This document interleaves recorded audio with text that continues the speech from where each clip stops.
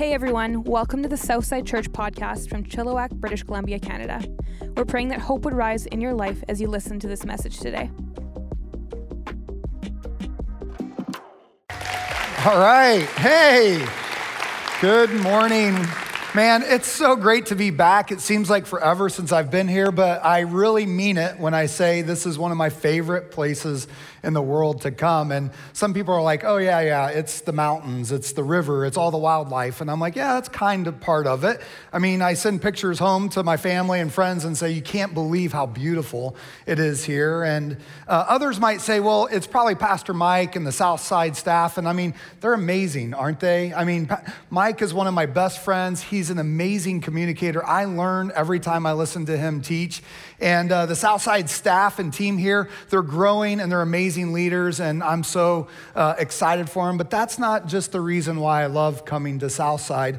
I learned 10 years ago that when I come to Southside, I encounter people who really love God. And they love God so much that they want to share that love with other people. And so they just accept people for who they are. It doesn't matter what you've done or where you've been in life. If you show up around a Southsider, they're just going to love you and hope that you'll hear the same messages that they're hearing from God. And that's an amazing, remarkable thing to be part of. It's a collective group of people that name themselves Southside. That's my favorite reason to be here. And I hope you guys are enjoying that too, being part of Southside. If you're joining us for the first time or if you're returning, we want to welcome you. If you're online or in the room, we want to say welcome. You couldn't have picked a better day to be here, a better time to be here, and especially if you're sitting on the front row. If you're on the front row, there's something different and special about it. He's already nodding. He knows that there's something different and special about front row people. And so if you're sitting in the rest of the church, you're different too, but you're not the same as the front row people. So there's this lady, she came to church one time, and she was on her way to the auditorium, and a greeter met her and said, hey, can I help you? And she was like, yeah, I'm going to the service. I want to find a seat. And he goes, let me help you find a seat. And she's like, okay, I'd like to sit on the front row. And the guy said, oh no, ma'am, you don't want to sit on the front row. Our pastor, he goes a little bit long every once in a while, and you might fall asleep. And you don't want to fall asleep on the front row. It's a bad place to fall asleep on the front row. And the lady looked at him for a minute and goes, mister, do you know who I am? And he goes, no, ma'am, I don't know who you are. And she goes, I'm the pastor's wife. Or mother. And he goes, you're the pastor's mother? And he goes, well, ma'am, do you know who I am? And she goes, no, sir, I don't know who you are. And he's like, whoo, good. And he left. So nobody wants their pastor to know that he might go long and you might fall asleep, but front row people are like family. So you're like my mom in some ways, and we're gonna get through this message together. And if you're sitting in the rest of the church somewhere or watching online, I promise I won't go long, and hopefully I won't put you to sleep, all right? It's been a bit since I've been here. September, I think, was the last time I was here. And right then I was telling you a story about my son, Gabe. I think he had just got engaged. So I wanted to give you an update on it. This picture here happened in November. And this beautiful lady in the middle, her name is now Kelsey Franco, and she actually went through with marrying my son. We're so excited about that. And she's an amazing person. Let me just tell you about her for a minute. She runs a ministry in Atlanta, Georgia, that rescues women out of sex trafficking.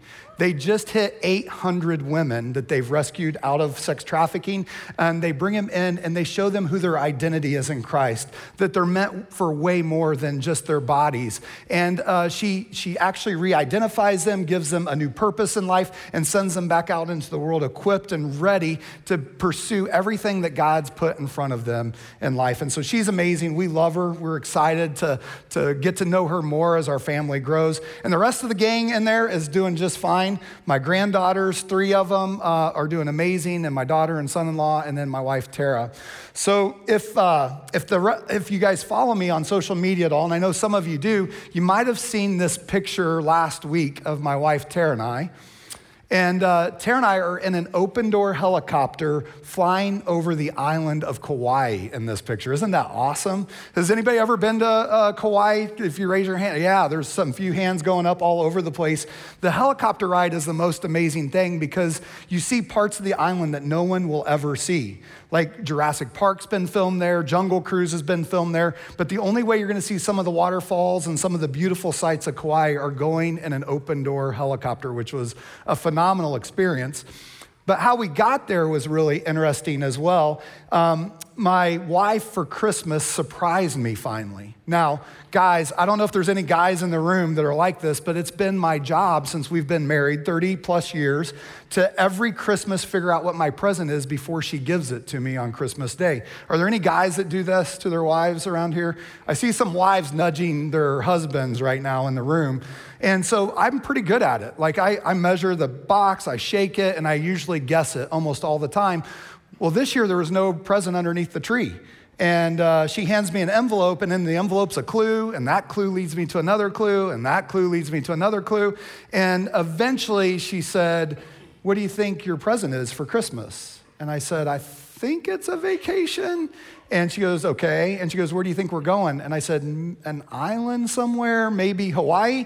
And she was like, "You're right." And see, the thing is, Hawaii's been a bucket list item for me. I've always wanted to go to Hawaii. My dad was stationed in the Air Force in Hawaii. He talked about the people and its beauty. And that's all I ever heard growing up were stories about Hawaii, but I never had the opportunity to go with my dad before he passed. And so my wife said, "Let's do an adventure together. Let's go experience Hawaii and the island of Kauai together." And so that's what we did. And the amazing thing about it is that it's quite a journey. It's quite an adventure just to get to Hawaii. And from North Carolina, it's actually 13 hours on a plane, 20 hours total travel time, and you cross over 4 different time zones to get there. And so we had to have a plan. Like, I don't know if you guys are that way when you go on vacation, but there has to be some type of plan. And so we had an itinerary, all the things we're gonna do there, but we knew exactly when our flights were, what our gates were, and how we were gonna get our way to Hawaii. And so we took off on a plane, and we're about 3 hours in, and you're kind of like 3 hours in, you're like, it's like the plane's warmer than you want it to be. You're wearing a mask, and there's people that aren't as happy to be on the plane as you are. They're not going on vacation. Maybe they're going on a business trip or something like that. And so we're just to the spot where it didn't feel like an adventure, and then we landed in Denver, Colorado. Perfect timing. We get off the plane, we have a 2-hour layover, we're gonna get some food, my wife wants to take a walk and get her steps in for the day, and I'm gonna get a little bit of work done so I don't have to work during vacation. And so she goes off on her way, I'm doing work at the gate. We meet back about an hour before our plane's gonna depart, and we're like, let's go get our food. And as we're leaving to get our food, the gate agent says, "Attention, everybody at gate such and such, if you're traveling to Hawaii, make sure that you have your wristband on. If you don't have a wristband, you'll have to go down to gate such and such, and you can get a wristband there."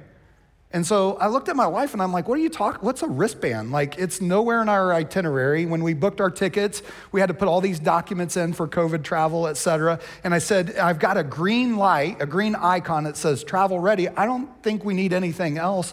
But everybody was going to the gate to get a wristband, so we started down the way too to get a wristband as well. And so as we get to the gate, we get there and there's a couple hundred other people standing there, and they're not very happy. They're trying to figure out exactly, why do I have to have a wristband? Where do I get a wristband? What's the process?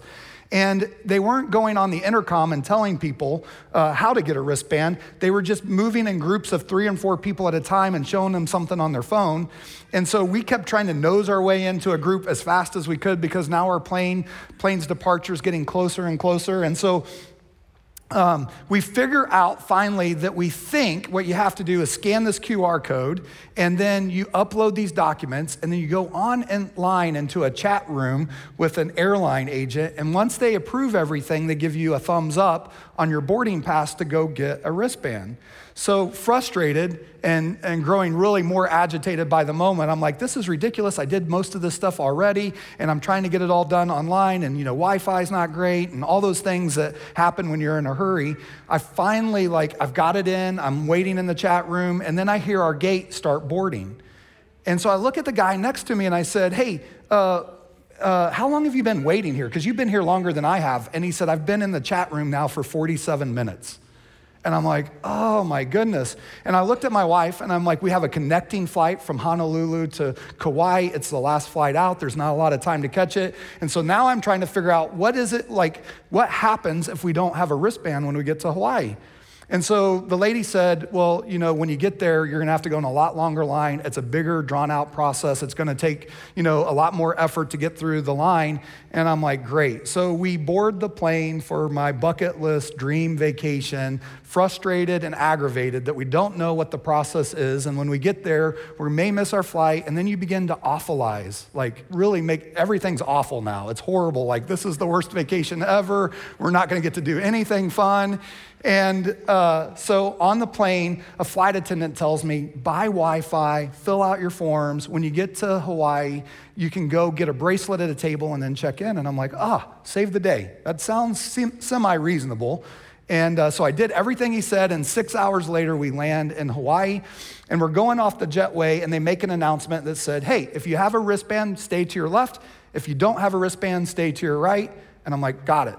And so we come off the jetway at the gate, and there are 0 people, 0 signs, no information at all, and everybody in front of us is turning left, whether they have a wristband or not. But when I get to the T, where you have to make a turn, there's a green arrow pointing to my right. And I'm like, I don't have a wristband. The guy said, get a wristband. They said, no wristbands, go to the right. And so we follow directions.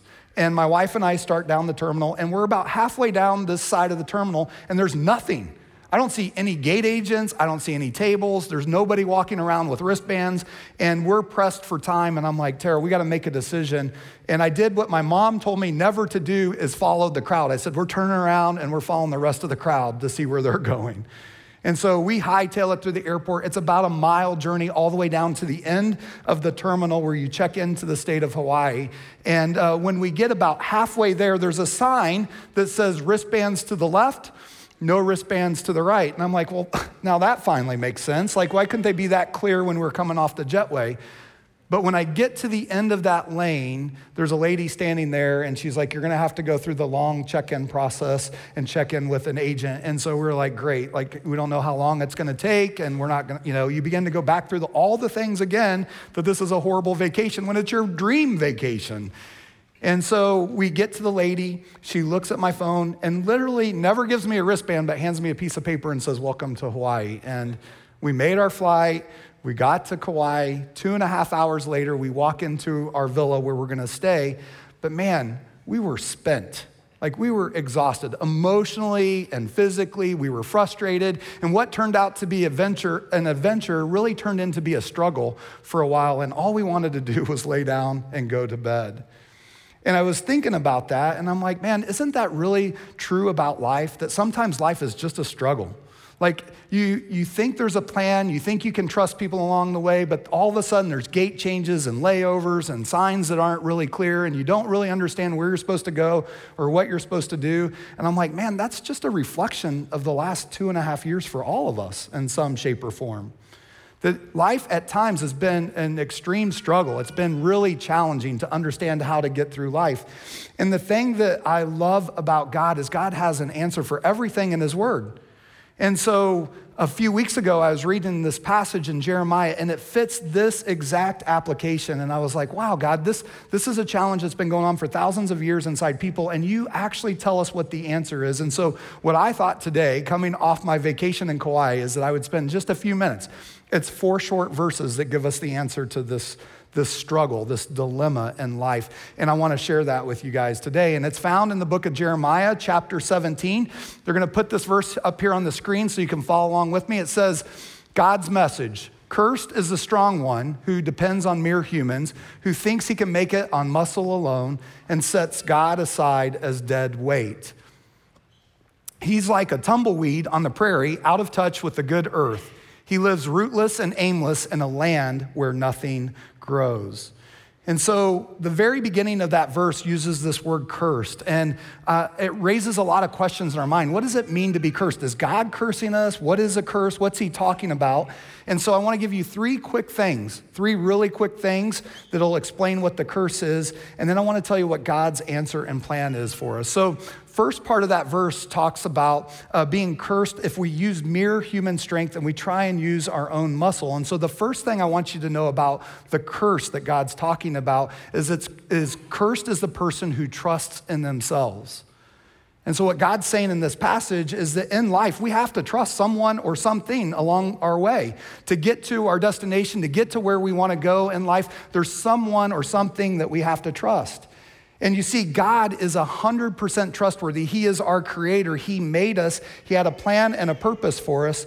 But we oftentimes take God and set him aside. And what the Bible's saying here is that when we choose to trust ourselves or something else in life, we actually are misplacing our trust in something that's not 100% trustworthy.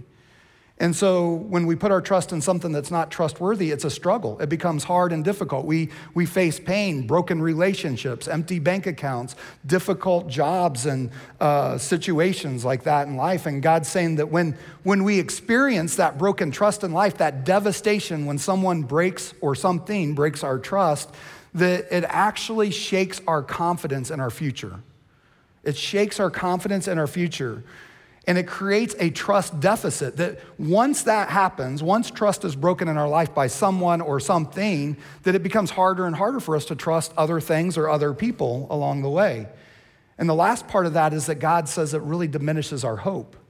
We lose trust and we lose hope at the same time. And so when we put our trust in ourselves or something else other than God, life becomes a struggle, becomes more difficult for us. The second part of that verse talks about setting God aside. And what's interesting about that is that in the beginning of time, God was in the center of mankind. He created the heavens and earth. He created all of creation. He created Adam and Eve, and they were in the Garden of Eden, and God was in the center of that. And so what God's saying here, what happens when we put our trust in ourselves, we actually take God and say, hey, God, you don't quite fit here in the center. I'm going to set you over here and off to the side because I've got to focus on all the things that I can do and I can accomplish. And when we set God aside, we actually create a gap. There's now a distance between God and I. And so God's plan that he made for us, God's purpose that he made for us becomes distant from us. It's harder for us to see. It's harder for us to understand. It's harder for us to hear God calling our name. And so when we create that gap between us and God, life becomes a struggle. It becomes more challenging. It becomes difficult to see where we're going. And then the last part of that verse says it'll be like a tumbleweed tumbling around in a parched desert. And the third part of the curse is that you'll be like a tumbleweed with no direction. That you'll find that in life, it's hard to find its meaning. It's hard to find your place. You keep searching for what am I supposed to do? You keep looking to different things, different people, different leaders, self-help books, all kinds of different things like that in life. But you're still moving around aimlessly and you keep changing your place and your situation in life, but it doesn't really feel like anything's different in your life. You can't find your purpose or your meaning. When we put ourselves in the center, we actually are trading off our purpose and plan that God has for our life because he knows it. He created us. And we're saying that we know better than God. And so when God talks about a curse, he's not condemning you. God's just saying, hey, if all you're going to do is trust in yourself or in other people or in other things, life is just going to be challenging. It's going to be a struggle. You're always going to feel anxious. You're going to be uptight. You're never going to have peace and be settled. And so God's trying to help us in these first two verses to understand what trust is really like and where we should place our trust. And this is what he says in the next two verses. But blessed is the man who trusts me, God, the woman who sticks with God. They're like trees replanted in Eden, putting down roots near the rivers. Never a worry through the hottest of summers, never dropping a leaf, serene and calm through droughts, bearing fresh fruit in every season. And so God says, hey, there's one path in life, it's a struggle. It's going to be really hard and challenging. But there's another path of life where I want to protect you, where I want to bless you, where I want to take you out of a desert, out of a place where the storm and the trees bending back and forth, and I want to replant you back in the Garden of Eden where I'm at the center of everything, and you can put deep roots down into the ground. You know what your purpose is as a tree. You know there's a plan for your life. Without a plan, there can't be a purpose. And so now you're back in the center of God's will, and now you know both your plan, that God has a plan for you, and you know that he has a purpose for you. There's real meaning to your life. And God says that when we put our trust in him, it's not just a blessed life, it's a peaceful life. That when the storms of life come, because there still will be trials, there'll still be difficulties and challenges that come your way, but you're not gonna be tossed around like the tumbleweed in the desert. You're gonna be rooted deep and say, I know in the middle of this that God has a perfect plan and he has a purpose for me in this plan, and that he's using me to accomplish that plan. And whatever that plan is for the good of me and for other people. And so I think it's amazing that God lays out in 4 quick verses that there's 2 paths to life, a path of struggle and a path of blessing. The path of struggle is trusting in ourselves, putting God aside, and roaming aimlessly around trying to figure out what life really means. A path of blessing says that we're gonna focus on who God is and trust in him, that his will is perfect and that he's with us and he'll bring us the peace that he promises to do.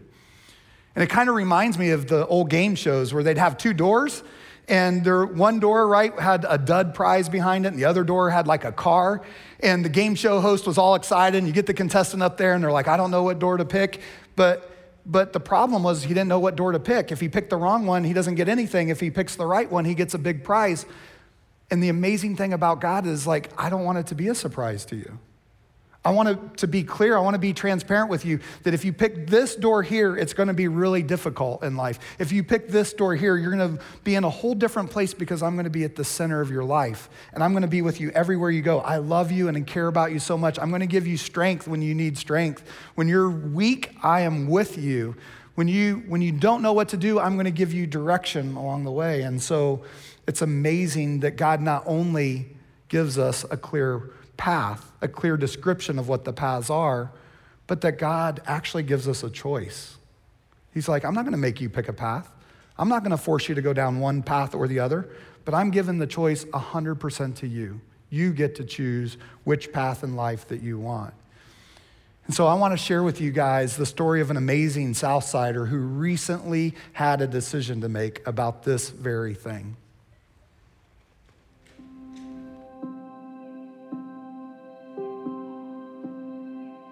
Hi Southside, my name is Emily. I didn't grow up with any sort of faith background. I come from a loving family, but church and God were never discussed. I remember when my older sister Jen was struggling in her teenage years. She ended up in a foster home, got pregnant, and found herself at a crossroads in her life. And it was then that she found her faith and started going to church. I distinctly remember it being weird for the rest of my family, so faith became something I just learned that we didn't bring up. If I had to summarize my biggest battle in life, I would say it's my battle with self-image and self-worth. I can remember from a very young age believing that I wasn't good enough because I didn't look like how I thought I was supposed to look. Looking back, I can also see a string of relationships that perpetuated my belief that I wasn't good enough. In high school, one boyfriend dumped me because of how I looked, and the next cheated on me. I eventually graduated and dated a man who consistently made me feel loved. After a 6-year relationship, we got married, and I was looking forward to building a life with my new husband. Everything came crashing down in a moment for me when my marriage ended with a phone call. He was calling to tell me that he had found someone else new. I was devastated, blindsided, and never given the opportunity for closure. I was walking around wounded, with no idea about how to move on or do better. I'm someone who's always feared being alone. That fear crippled me. Now divorced and questioning my worth more than ever, I got into a toxic relationship at the end of 2016. One core memory I have from the beginning of that relationship was seeing a message he had sent to a friend describing me. The message told his friend that I wasn't the thinnest, but quote, he could fix that. This was the beginning of a long road together, marked by abusive and controlling comments like that one. I remember him often asking, "Do you really want to eat that?" Or flat out telling me I was too fat. And I remember feeling the sting of rejection over and over again. After 4 long years, I finally ended things in 2020. I wish I could say that I took time for myself to grow and to change, but I fell back into the only pattern I'd ever known and looked for the next relationship to validate me. The guy that I ended up with this time showed me the complete opposite of the rejection I was used to. He told me everything I'd ever wanted to hear. He reminded me that I was beautiful, that it didn't matter what I weighed or what I looked like, that I was perfect just as I was. He told me that he loved everything about me and made promises to me about the future. And wow, did that ever feel good, as I was so ready to believe that about myself. I was ready to believe that I could be unconditionally loved and that someone did see me for exactly who I am. The one catch was that he hadn't completely ended his last relationship. He told me he was very unhappy and that he was planning on leaving, and in my vulnerable and wounded state, I hung on to his every word. Eventually, the truth came to light. That relationship wasn't ending. We weren't going to build a life together. Those were just pretty lies too. I was still completely and utterly alone, and now questioning the point of living anymore. In the middle of my rock bottom, 8 months ago, I received a text from a Southsider, Brianna. We'd connected at the gym, and she was inviting me to Southside Church. I'd heard of Southside many times before from my sister. Over the years, my sister and I had become very close, and she would always listen very carefully to my struggles with anxiety and loneliness. She'd always invite me to come to Southside with her, because she was sure I would like it. So now, with this new invitation and absolutely no other option in sight, I decided to give church a chance. I figured it couldn't hurt, so I said yes and agreed to join Brianna the following Sunday. I remember walking in through the doors for the first time, expecting to feel really uncomfortable, but instead, feeling a strange sense of peace. I remember hearing Pastor Mike speak about Jesus, and every word he spoke seemed to be completely directed at me. From that point on, I was ready for more. I started listening to Southside sermons around the clock, literally. At every free moment of my day, I was listening to an old sermon because I needed to know more about who Jesus was and what he meant for my life.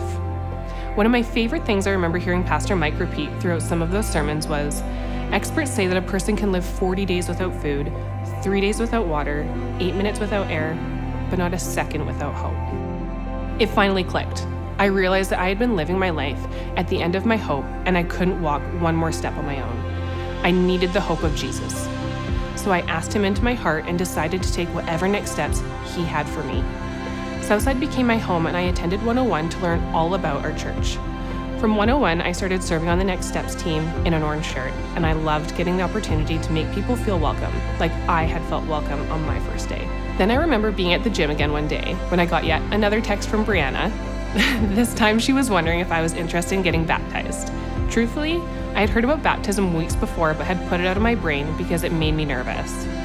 But here she was again presenting a clear next step, and I said yes because I knew I was supposed to take it. I got baptized Sunday, October 10th, 2021. It's a day I'll never forget. To anyone considering if baptism is right for them, I can tell you that I still definitely don't have it all together, but baptism isn't for perfect people. I got baptized because I believe in Jesus, and I know it was the next step for my faith. It's hard to explain, but my faith grew so much that day. I can't say enough about the community I've found here at Southside. I'm in a small group of women who care about my life, and they've been instrumental in challenging me in my insecurities, relationships, and faith. When I'm having a bad day, our leader Laura and all the girls are there to listen and pray, and I love getting to share in their lives too. I am so surrounded by people who care, and I've never felt less alone. Looking back at my life before Jesus, I can see that I had a hole in me. Through all my relationships, I had been desperately trying to fill the ache in me that always told me I wasn't good enough, that I wasn't pretty enough, that I was easy to leave. When I met God, it finally made sense. If God actually loves me exactly how I am right now, I must be enough. For the first time in my life, I can believe that there is nothing wrong with me, and every day God shows me more about his love. He shows me that no matter who may come and go, he will never let me down.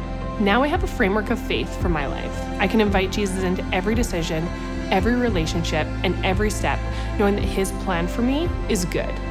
I'm grateful, I'm excited, and I truly can't wait to see what God does next. Don't live life at the end of your hope. That's what I heard Emily say. She was living life at the end of her hope. A place where her confidence was shaken in the future, a place where trust had been broken over and over again, a place where hope was diminishing quickly in her life. Emily was faced with a choice. I can keep going with the struggle, or I can put my trust in God. And so God gives each one of us that same choice. We can live in a place of protection, of peace, of strength, where God is with us and the future becomes more clear. The plan for our life becomes more clear. Our purpose, what we're doing here, becomes more clear to us, and we can be confident that God is with us all of the time because we've put him back into the center of our life. The choice is yours, which path, which door to take. So I just want to pray with us right now. If you'll bow your head and close your eyes, God, thank you so much for your love, that you care for us so much that you would leave these 4 verses in Scripture to show us that there's 2 paths in life, one of intense struggle and one that can give us deep-rooted peace. When we put you at the center of our life, God, everything changes. And hope doesn't fade, it becomes brighter and brighter. Our future doesn't fade, it becomes clearer and clearer. And so, God, I believe that there's someone watching online or in the room with us today that is at a decision point. The struggle's been real. And so if that's you, would you just pray this simple little prayer with me? Just pray it to yourself quietly. Father, I've been at the wheel myself way too long. I've been in control of my own life. I've been trying to find all the answers, come up with my own plan, find my own purpose. I feel exactly like the picture of the tumbleweed tumbling through the desert, not being able to put roots down and to be grounded. And I certainly don't have peace and hope in my life right now. So, Father, I want to put you back in the center of my life. I want you to come into my heart and take control. Forgive me for my selfish pride and trying to manage it all on my own. Forgive me for all the other things that I've done wrong in my life. Come into my life, be the leader of my life. Lord, I want to live a life of protection and blessing going forward. I want the strength that only comes from you. I want the love that only comes from you, the identity to know that I'm your child. You created me, and that plan and purpose for me is perfect. So with every head bowed and every eye closed, if you prayed that prayer, would you just, between you and I, would you just slip your hand up in the air just so I can know that and I can pray for you a little bit more? If you made that decision today, I see those hands, thank you. Yeah, I see those hands all over the room in the back. Yeah, thank you. I see those hands. Man, God loves you so much. He doesn't want you to struggle. The curse, He's not doing anything against you. He's actually trying to help you and show you that life can be different. And so if you prayed that prayer, there's a message up on the screen. You can just take a quick peek at it. If you text LIFE to this number, 604-670-3040, we're not gonna call you, we're not gonna bug you, we're just gonna send you a little message with some steps that will help you on this journey with Christ, will help you as you keep trusting Him every day. And we wanna go on that with you here at Southside. God, thank you for each person that prayed this prayer. Thank you for the hope that you give us each day. God, I pray that each day would become clearer and clearer to them. I pray that you would journey with them, that they would feel your peace beginning to rush all over them now. God, thank you for loving us so much. We pray all these things in Jesus' name, amen. All right. Well, hey, today is baptism, and we're celebrating baptisms. We have a whole bunch of people lined up ready to be baptized. And baptism is amazing because what it means is that they've chosen a path. They've said, I'm done with the struggle. I want to be in the blessing. I want to be in God's very best path and protection in my life.